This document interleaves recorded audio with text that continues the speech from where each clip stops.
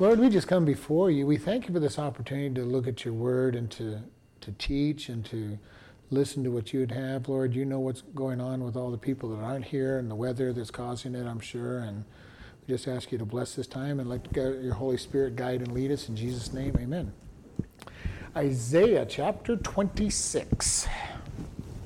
Left off at verse 6, or verse 5.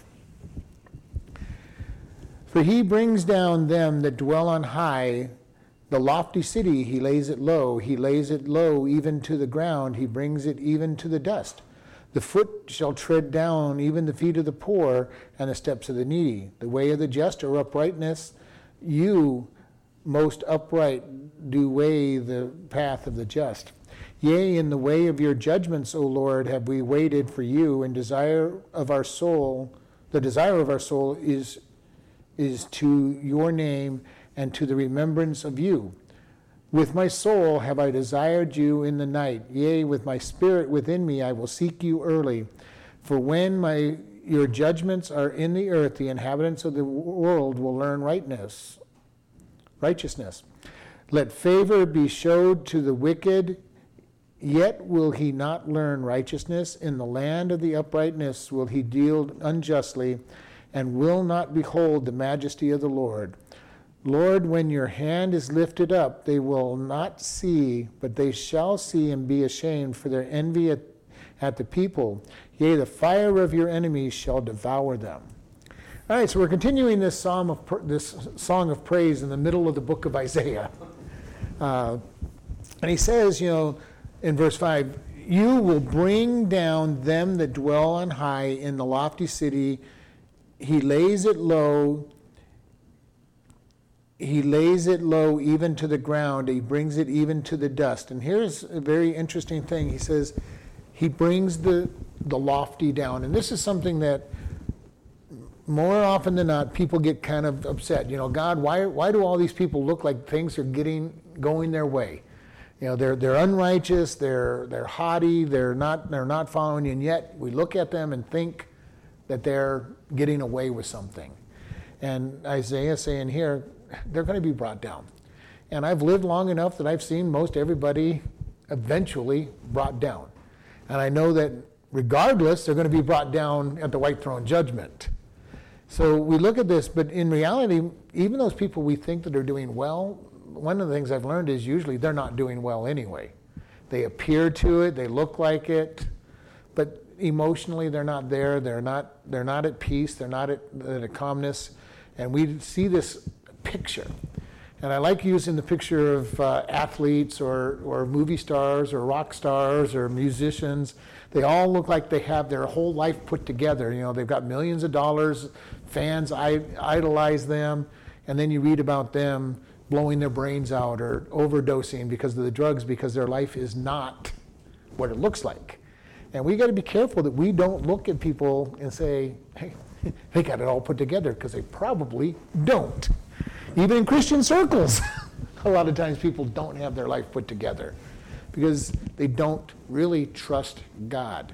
And I think this is something that's really been pressing in on me lately is, do we truly believe God and His Word? Are we really saying, God, I'm going to trust you no matter what else the world is pounding on me? Am I going to trust you, or am I going to trust the world? And they're two different opinions. And it goes for everything. How to have fun, how to enjoy life, how to have marriage, how to work. It's amazing to me when I'm at work how many people are just trying to get by doing as little as possible, when God says, go out and do work as unto the Lord. And we see people in marriages and families, and the way the world runs families and the way God says to run families are so different.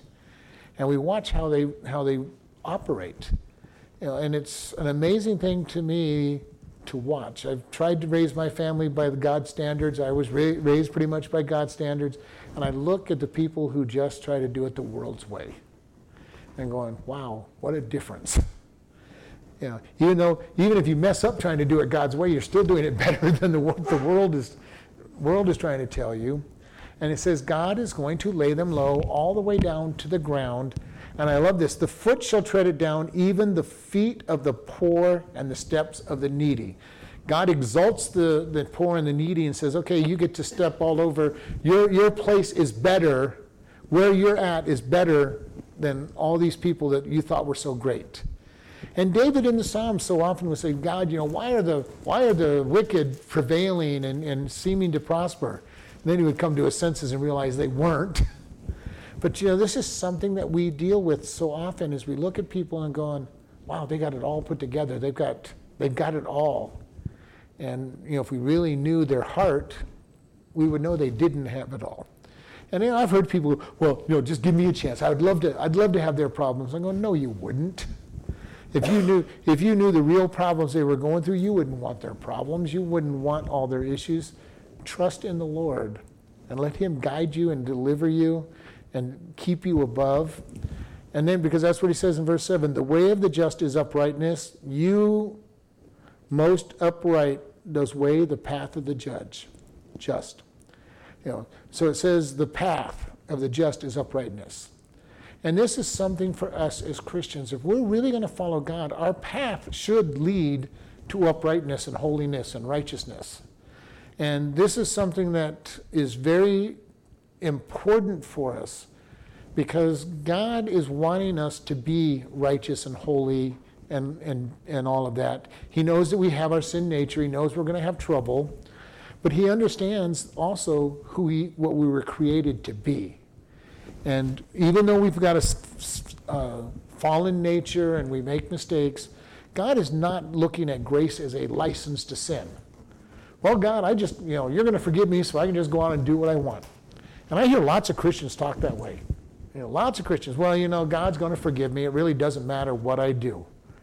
I'm going, well, you need to grow up a little bit for God, because this is a pretty big deal. God does care.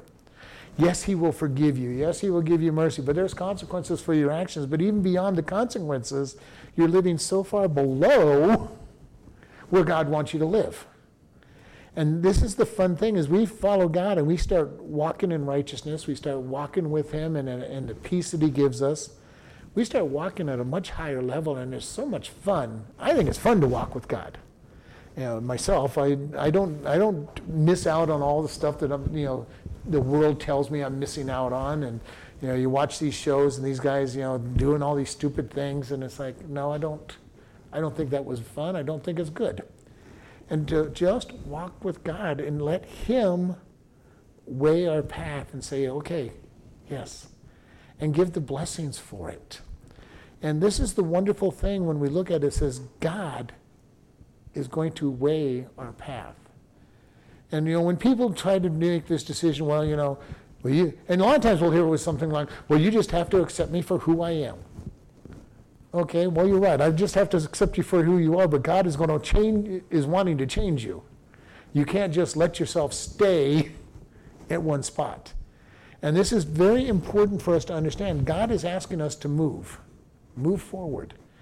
And he wants to do the work, which is really fun as a Christian. We just let him do the work, and he makes us more and more righteous. And I just get to enjoy watching what he does. And I think this is fun because it says here, he will weigh that path. And in verse 8, he repeats it. Yea, the way of your judgments, O Lord, we have waited for you. The desire of our soul is to your name, and to remember and the remembrance of you. The way of judgment is God. And then I love this. It says, we have waited for you. How often do we not wait for God? And we like to do things our way. God, you're just not moving fast enough for me. And God's saying, well, I'm moving at the right speed for you, if you would just let me move you. But I love this statement, the desire of our soul is to your name. The desire of our soul. Is it really the desire of our soul to God? And I spend a lot of time trying to get to this place where my desire is for God. Getting into his word, coming to church, being with God's people. The desire, what is our desire? Is our desire stuck in the world? Is our desire stuck in vengeful thoughts about others? Is our desire, to make others pay? Isaiah says that our desire should be to his name. And that means all of his reputation. I was talking to somebody today, and he was asking me, how hard is it to really trust God? And I'm going, that depends. I go, if we are reading his word, if we're focused on him, it gets to be a lot easier. If I'm filling my mind with all kinds of garbage from the world, it is hard to desire him and follow him. And this is something I have been really starting to see as I get older, is the difference between a godly marriage and a godly family compared to the world's vision of marriage and family. And you go, wow, what a difference. And it's like night and day. It is like night and day when you get a good Christian worker compared to the person who's working for the world. Now, some Christian workers are working like the world, but you get somebody who's really saying, I'm going to apply God's word in each area of their life. And we shine out like a light when we try to do things God's way, because we are so different. Christianity is really very countercultural in today's world. It is becoming so evil that when we live out Christ, we look like the oddballs. And it is true that we do. When being married for 38 years, I look at people and people go, well, how long, how can you stay together that long? And I'm going, well, we're just beginning. My attitude has always been, we're just beginning. Why? Because I look at other church members who are following God that have been married 60 years and saying, that's my goal. 60, 70 years, that's where I want to be. Not surprised that we made it through 10 years, 20 years. So we see the desires of our soul should be toward God and remembering him. And our thought processes have to be his. And it really is, our thought processes are going to be dependent upon what feeds our thought processes. Because over the time, it's all a matter of, what are we feeding it with? Am I feeding it with television and the world's point of view? Am I feeding it with books? Or just even worldly counseling and education? Or are we focused on God? And when we focus on God, it's quite interesting because everybody will tell us how crazy we are in the world and, how can you be so dumb? But we end up with the peace and they end up with all the trials and no peace involved with it. But, the desire of God, but the desire of our soul is for him. And then verse 9, with my soul I have desired you in the night, yea, in my spirit within me will I seek you early. For when your judgments are in the earth, the inhabitants of the world will learn righteousness. My soul desires you at night. And this idea for desire, craves. Do we crave him? I wake up sometimes in the middle of the night, and usually I just start praying about, because somebody's on my mind. So I start praying for them, thinking about God. But where is our desire? Is our desire on his name? Is the desire on him? Is he who we want? And I think about this idea of desire. So many people in the world, their desire is on wealth and fame and fortune and travel, whatever it might be. Everything is focused on that desire. And all of those things are empty. And if we truly put our entire focus on God, our desire on him, to see what it is, and it says, I will seek him early. So my desire during the day is for him. My desire at night is for him. And then I seek him in the morning. When I first wake up, I seek him. And this is something that's very important. Is our desire truly for God? Do we look to have our ways transformed to his ways? Romans 12, I beseech you therefore, brethren, by the mercies of God, you present yourselves a living sacrifice, wholly acceptable unto God, which is your reasonable service, and be not conformed to this world, but be you transformed by the renewing of your mind. And God understands that we have a hard time having our minds renewed, because we are of the world and we are in the world. So he sees that we have trouble because we're being bombarded with the wrong thoughts all the time. And it takes a conscious effort to fill our mind with God's thoughts and keep them there. Because if we're not careful, it's very easy to end up thinking the way the world does. And I hear it in churches all the time, when people get together and well, if that happened to me, I'd do such and such. And it's right straight from the pit of hell what they're recommending, in counseling somebody. And you're like, maybe we want to think about what God says. And, maybe we want to do it God's way. And we hear this a lot of times. Well, if that happened to me, I'd be divorcing that person, because that's just the way, because I'm not going to let that happen. Or if that happened to me at work, man, I would be, I'm the only one working. I wouldn't work out, And I can remember for a long time, it was the advice to everybody to hire older people because they still had work ethic. Well, that work ethic is dying out because they're getting tired of being used and working all the time while the young guys don't do anything. So they're stopping because they're not following God's way. They're just saying, well, if nobody else is working, I'm not working. And that work ethic is going out the window. And we're seeing this over and over again.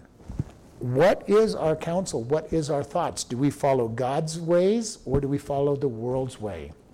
And there's a huge difference between the two. And the big thing about it is people have to understand that following God is a choice. And we've talked about it at various times. When we start following God, bad things start happening to us, or apparently bad things start happening to us to test us. Are we going to continue following God? And people get surprised when when these hardships come their way. Well, I just don't understand why all of a sudden everything's going wrong in my life. Everything was going along smoothly. Well, yeah, and then you started moving forward for God, and Satan is trying to stop you from moving forward. And it's very important for us to understand, when we move forward for God, we're going to become a target. And even if we weren't, God would still make us a target because he wants to test us to say, are you going to really trust me? Satan is trying to stop us, and God's saying, are you going to go forward? And it's very important for us. Are we going to go forward with God and trust in him, or are we going to fall away and say, well, it just wasn't worth it? And this is something that is very interesting, and I've said this over and over. If you decide God's teaching you about love, he's going to put somebody in your life that's very hard to love. If you're trying to learn patience, he's going to give you all kinds of trials to see if you're going to be patient. If he's been working on you to give more money to him, all of a sudden things are going to happen that's going to make it very difficult to have the faith to give. If he's been working on you and being joyful, he's going to put you in places where joy does not seem to be the answer. And he's going to say, are you going to follow me? Or are you going to fall back to the world? And the thing about it is, if we expect it, I think it's a lot easier. And I think when I was younger, I didn't really expect it. I was naive like everybody. Oh, I'm following God. Everything's supposed to be good. Well, I've learned over the years by reading the Bible, no, when I step out with God, he's going to test it, number one, but also Satan isn't going to like it. Satan doesn't like Christians, period, but if they're going to do is sit on their butt on the pew, he doesn't really care if they're a Christian. Now, if they get out and they start passing out tracts and they start giving money to the church and they start living a life of Christ, that starts bothering him because all of a sudden they make an impact for God, and he's going to try to stop them. And God lets him. And that's the hard part, that God lets him do these things to test us. Because God's saying, okay, are you going to persevere? He wants perseverance in following of him, and not just falling away every time we turn around. And here we see this. He goes, that God will show when his judgments are shown to the world will learn righteousness. And this is kind of an interesting statement, because I'm not sure exactly what this is, because I think it's talking about the millennial kingdom, that they will learn righteousness. And there's been periods in time where God has stepped up and the church has taken a position, and God has been praised and honored. Our country started out with the right foundation, and God was honored and praised, and not everybody was a Christian, but righteousness ruled over the world. And there's been times on this, but God will show the world and teach them righteousness through his people's obedience. And then the sad thing is, verse 10, let favor be showed to the wicked, yet he will not learn righteousness. In the land of uprightness he will deal unjustly and will not behold the majesty of the Lord. Those who want to be wicked are going to be wicked no matter what. They get favor or mercy. If mercy is shown to the wicked, they will not learn righteousness from it.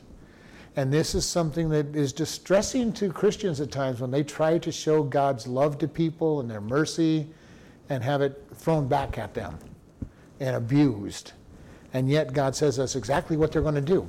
And in the millennial kingdom, we know that that's what's going to happen. 1,000-year reign with mercy and justice, and yet man is going to rebel at the end of the 1,000-year reign. What a sad state that we can think of, and it's hard for me to picture. God gives them a perfect environment, but that's because I love him so much. I go, I would love to be in a perfect environment. And yet, the unrighteous are just chomping at the bit for the opportunity to be unrighteous. And this is something that we see over and over. And this is what our world is teaching in the schools. Well, if we just had a utopia out there and everything was just good, nobody would be bad. God's millennial kingdom is going to be set up for just that purpose. Let us show you that, okay, I'm going to give you 1,000 years of perfection, no bad, and people are still going to rebel. And everything that man comes up with, God says, no, what you're saying is wrong. Our peace comes from surrender to God. And the less we try to fight with God, the more peace and joy we have. When we try to fight with him or try to understand, try to put together two opposing ways of thinking. God, I want to think your thoughts, but wow, these things of the flesh just keep popping into my head. One problem, if you try to put two different operating systems on a computer, that never works. We as human beings have two opposing operating systems. We've got God's thoughts and the world's thoughts. And we really need to get rid of the world's thoughts, let God get them completely out and think his thoughts. Because when we get into trouble is when we let the world come along and overwhelm God's thoughts. And we get into all kinds of trouble. That's when we make dumb decisions. That's when we say things we shouldn't say or do things we shouldn't do. And God is saying the wicked are not going to learn. They're not going to learn righteousness. Why? Because it takes him coming in and crucifying our flesh. Why can we walk with God? Is because he's come in. He's come in and lived with us, and he says, okay, now I sit on the throne, and we're going to eliminate everything else. It's going to take him years and decades to get it out of us completely, but he starts saying, this is crucified. This is crucified. And the great news about it is he allows us to decide to do it.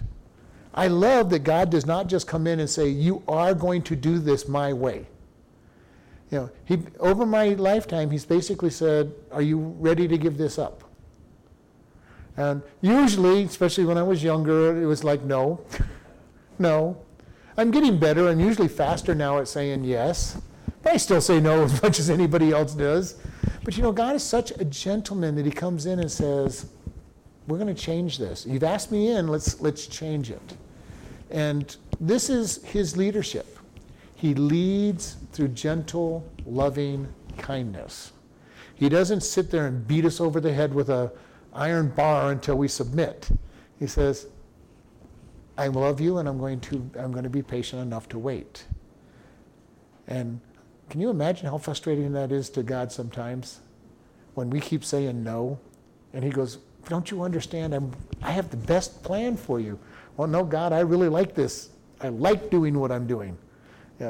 And I've been through it on several occasions, not giving up something that I thought was so wonderful. It may not even be sin. It's just something that took away time from God. The one that I'm reminded most of is when I finally gave up sports. Nothing sinful about watching sports, except when you watched it as much as I did, and you weren't spending as much time with God. And And it's like, when I finally gave it up, it's like, wow, God, your Bible's wonderful.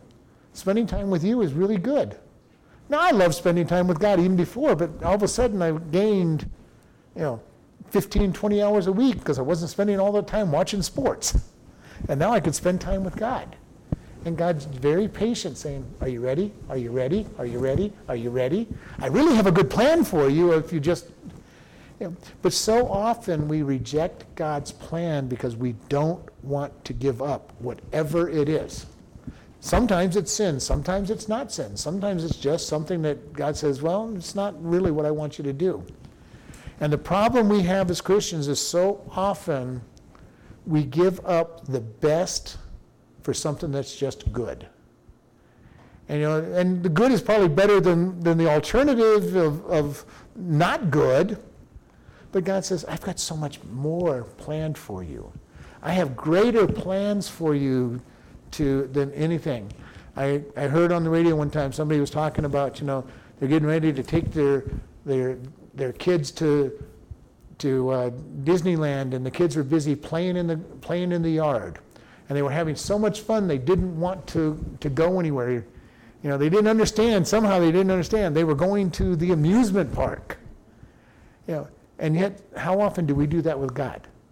God says, I've got a really great adventure for you over here. Oh, God, I'm having a lot of fun right here.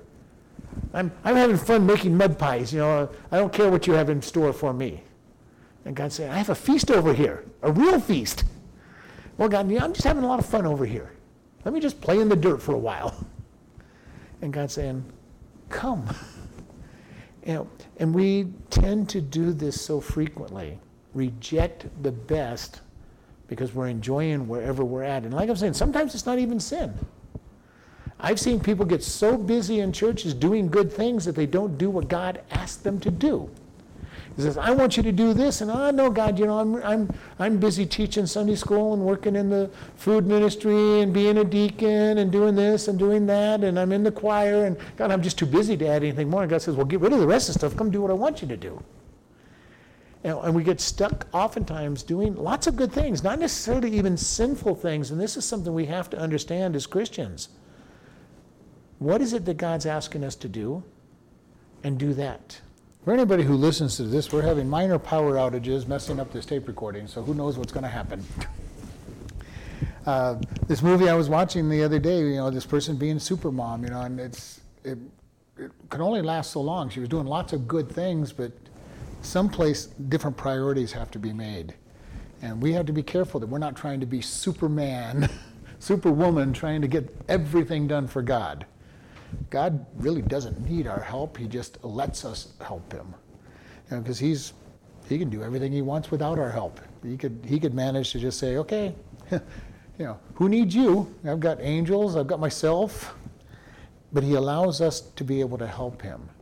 And too often we try to do everything. Well, God, without me, you just couldn't get things done. Well, okay, God's saying, I wish you would get your right attitude put together. And yet that's the way of the world. We have to do everything. And our surrender to God is so wonderful because God says, I'm going to let you help me. I want you to help me. I've oftentimes wondered, why did God create man? Because the Father, Son, and the Holy Spirit had plenty of company for eternity. They didn't need anybody. They were complete. They didn't need anything. Created angels for whatever reason. So he has lots of other servants that he didn't need.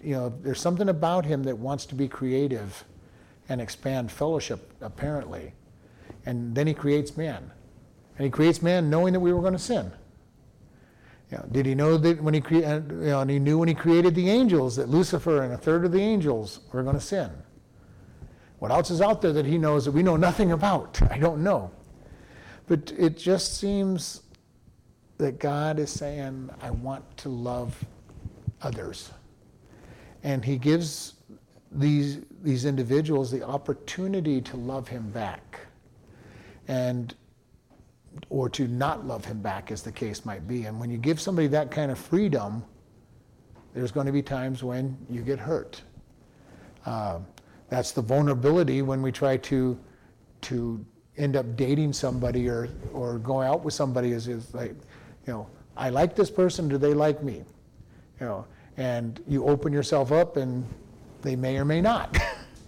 And God's saying to us, I love you. Will you choose me? And yet he knows that many will not choose him. He loves us so much that he sent Jesus to die for us so that we could be able to spend eternity with him. And the biggest problem, I think, for humanity is most people do not understand eternity. Don't even comprehend or even think about eternity. Atheists all believe, well, this is all there is, just my 80, 100 years on this world, and then I'm gone and become worm food, and my life is over. What a sad way to live. To not to have any hope for life. Okay, I'm just going to be as smart as I can for my years, and maybe I'll do something that somebody will remember for a short period of time. Because unless you do something really superb, you're usually forgotten. A couple hundred years, maybe even your family, you'll be remembered, for a couple generations. If you really become famous, you might be known, for one or two acts. We look at somebody like all the great pharaohs. If you really study it, you might know their names.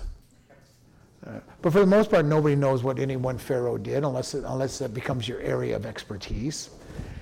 Let's make it even closer. For Americans, the Civil War. We might know a couple of generals' names, but what battles did they fight in? How did they lead? What kind of person were they? That was only a little over 150 years ago or so. And it's not that far back, and yet they're not remembered that well. We look at this and say, our life is short, and if all we have is what we do on this world to look forward to, it's a total waste. There's just nothing to it. And God says there's an eternity out there. You get to spend it with him, or you get to spend it in hell away from him. And that is a serious thought to consider. Either with God for eternity, wonderful, or away from him, terrible, to the uttermost terrible. Because in this world, as bad as this world is, we've got God. And it's been said, and I fully agree with it, for the person who's headed to hell, this life is as close to heaven as they're ever going to get, which is sad. And for us that are going to heaven because we've accepted Jesus Christ, this is as close to hell as we're going to get, which is good, but it's a terrible comparison because this world is not hell. This world has God in it. This world has good in it. Hell has no good in it and no pleasure in it. And we need to be very much aware of what is going to happen as we go forward on this. And then he says that the wicked do not learn righteousness in the land of the uprightness, and they will deal unjustly and not behold the majesty of God. And this is why I really think they're talking about the millennial kingdom. During the millennial kingdom, they're not going to learn uprightness, and they're going to deal unjustly, and they won't behold God. One of the greatest things is to turn and behold God as best we can in this lifetime. I love getting into God's presence. I love when the Spirit comes upon us so strongly and you just know that you're in his presence. And you know that life is different than it was. And it's an amazing thing. And there's been occasions where in the middle of worship that I almost just seem to leave here and enter into God's presence for not very long, and it's not very long because not much words have gone in, but just for a moment, leave and enter into his presence. And it's a wonderful experience. It doesn't happen a lot, but I've had it happen when I've been studying at times. Wow, God, just wonderful. You're dwelling upon him. You're focused on him, and all of a sudden, everything else just melts away for just a few seconds, and you enter into a realm with him. Isaiah in chapter 6 said, I saw the Lord high and lifted up, and his glory filled the temple, and his train filled his temple. And the angels cried, Holy, holy, holy is the Lord God Most High. How long did that experience take? I don't know, but probably not long. You know, Paul said that he entered into heaven and he saw things that he was not able to speak about. You know, and we believe that that happened when he was stoned and crushed under the rocks and had died and was resurrected. So he literally had gone there. John got to see heaven in the book of Revelation and told us what he saw. You know, what do we see? How do we feel when we really enter into God's presence, even for just seconds at a time? You know, the glimpses that I've had just make me long for the day that I get to go in his presence and stay. You know, and it's just so wonderful. And I think about that, you know, I agree with Paul. You know, Paul said that I long to be in heaven, but it's better for me to be with you, you know, the churches. And I'm in that same place. You know, I really want to go to heaven. But as long as God's got something for me to do in this world to help feed people, to teach them about God, I want to be here. But the day that that's not going to happen, I want to go to heaven, and I want it to be, you know, as quick as possible. God, just take me. Be in your presence. I love being in his presence. I love when the Holy Spirit falls upon us and just takes us into his presence for a, you know, few seconds, few minutes, whatever it might be, and go, God, just glimpses of what you have for us. And wow, you know, and the world doesn't understand it. You know, one thing about it, if the world was all to go to heaven, you know, and there's a lot of people say, well, we'll just all go to heaven. God loves us so much. Well, no, if you're not into worshiping God and wanting to follow God, heaven would not be heaven for you. You know, to be in God's presence without wanting to be there is not going to be heaven. It would be, heaven would become hell in one sense, you know, because you're not, you know, you're seeing somebody you didn't want to spend time with. So God says, okay, you wanted what you wanted. I'm going to send you away from me. You're not going to want it. It's not going to be what you thought it was. But putting you with me when you don't want to be isn't going to be good either. And, you know, I just look forward to it. I look forward to being able to worship God. Maybe studying at his feet.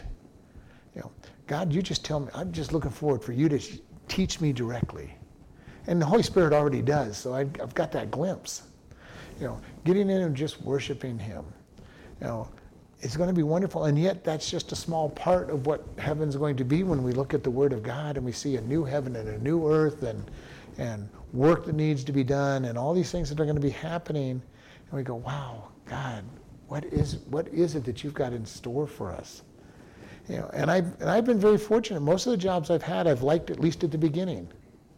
You know, they've been really good jobs. I've enjoyed them. You know, can you imagine having the perfect job for all of eternity? You know, it's been said that if you have a job you love, you never go to work, and I've experienced that at times. You know, there's just jobs I've had where it's just not, you know, you don't feel like you're working. You're just enjoying doing it. Being a pastor is one of those, you know, I just enjoy doing it so much. It's not work to come here. Yes, it's time consuming, and sometimes it gets, you know, there's bits and pieces of it that's not, you know, what is work is going to the prison for 8 hours a day. That's work. You know, and it's because I don't have any desire to do it. It's just there to make money to live on so that I can be a pastor and have my family. But, you know, I've had those times though when I've had jobs that I just enjoyed. It was not like going to work.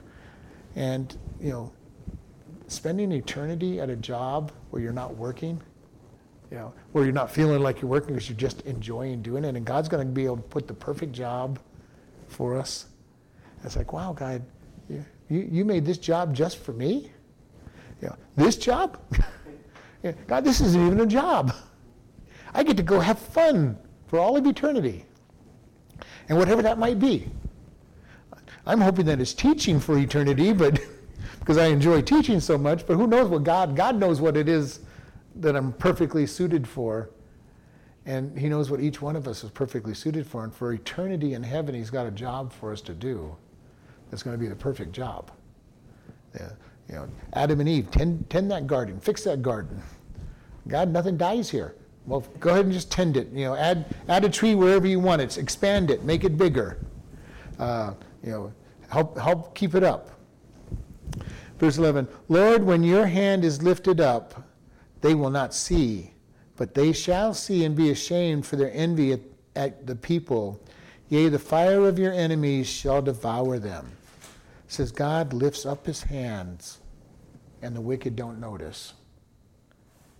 They don't notice that his hand is up for peace or to even beckon them, and they reject it. They don't see. And they will be ashamed for their envy at the people. And this is something that I see over and over. The world, as harsh as they are to Christians a lot of times, will have this desire. I wish, I don't know what it is they have, but I want what they have. And yet they will be hard on the Christian to try to see if it's real. They want to make sure, is what they say real? Do they really love? Do they care? Do they, are they really different? And it brings shame to them as it draws them to God, or usually pushes them away, but it's supposed to be drawing them too. But they look at it and they go, I don't know what it is. I think I want it, but I'm not sure that I want it. And most Christians back off when they're challenged. And this is why I say to people all the time, we need to be bold enough to step up and speak out for God. When somebody tells us something like, well, I believe in the Bible except for all those contradictions. Well, number one, most of them have never read the Bible. They don't know what contradictions they're talking about. They've just been told there's contradictions in there. So we need to be able to go, what contradictions are you talking? Oh, there's lots of them. No, give me a specific one. Let's look at a contradiction that you have. Well, there's just lots of them. No, what specific one are you talking about? Most people, when they will make comments about the Bible, have never read the Bible. Well, I just can't believe a book like that. It's just, okay, well, part of it are you having trouble believing? Let's look at the parts. But we as Christians sometimes back off so easy, and I'm not saying be nasty and mean about it, but challenge. What is it that you find a problem with God's word? Well, you guys are just so narrow. You're saying that Jesus is the only way, and what's your problem with that? Well, and try to draw them out. Well, what is the problem with Jesus being the only way? I have no problem with it, but what exactly is your problem with that? Well, they'll give you all kinds of things, and you listen to them, and you be able to respond to them. But I love it, because Jesus is the only way to heaven, because he says he is, and all the other ways don't lead to him, because they don't lead to a loving God. They lead to very interesting things usually.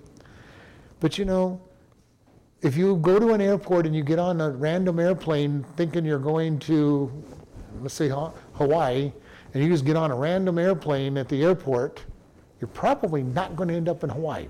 No matter how strongly you believe that, you're not going to end up there.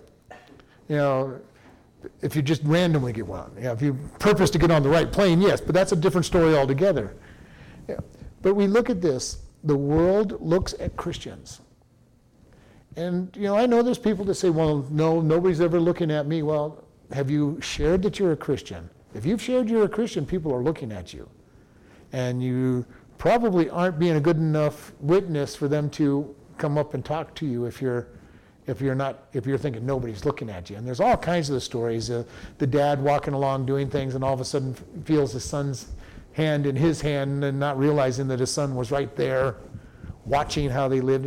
But people are looking at this. How do we live? When we're under pressure, do we buckle like the world, or do we turn to God and look for the support of God? And the world is looking at us. And when they see people that are truly Christians, it impresses. I've heard people talking off on the side. Well, so-and-so seems to they're different. I don't know if I can be like them, but, and you realize they're talking about a Christian. They're Christians who put their hand in God and say, God, I'm just going to, and we fail. Yes, we fail, but we get back up and God holds us, and they know that overall we're different. We have peace, we have love, we have joy when we're truly following God. And that comes from having our mind totally changed and washed and fed by the Word and not living the world's way. The world knows that their way doesn't work. They really do. Now, they'll bluster and all that about it, but they understand that their way is not working. These people that get wrapped up in alcohol and drugs and sexual activity and everything, they know that it's all empty. They may try to make it sound good and make a joke out of it, but they know it's empty. And they're looking for something that's not empty. And Christians need to be able to show them that we're filled with God's love and it's not empty. And this is the challenge for us as Christians. Am I living a lifestyle that shows people that God is real? Or am I living a lifestyle that says, well, I just have, emptiness like you do? And the world is looking at us.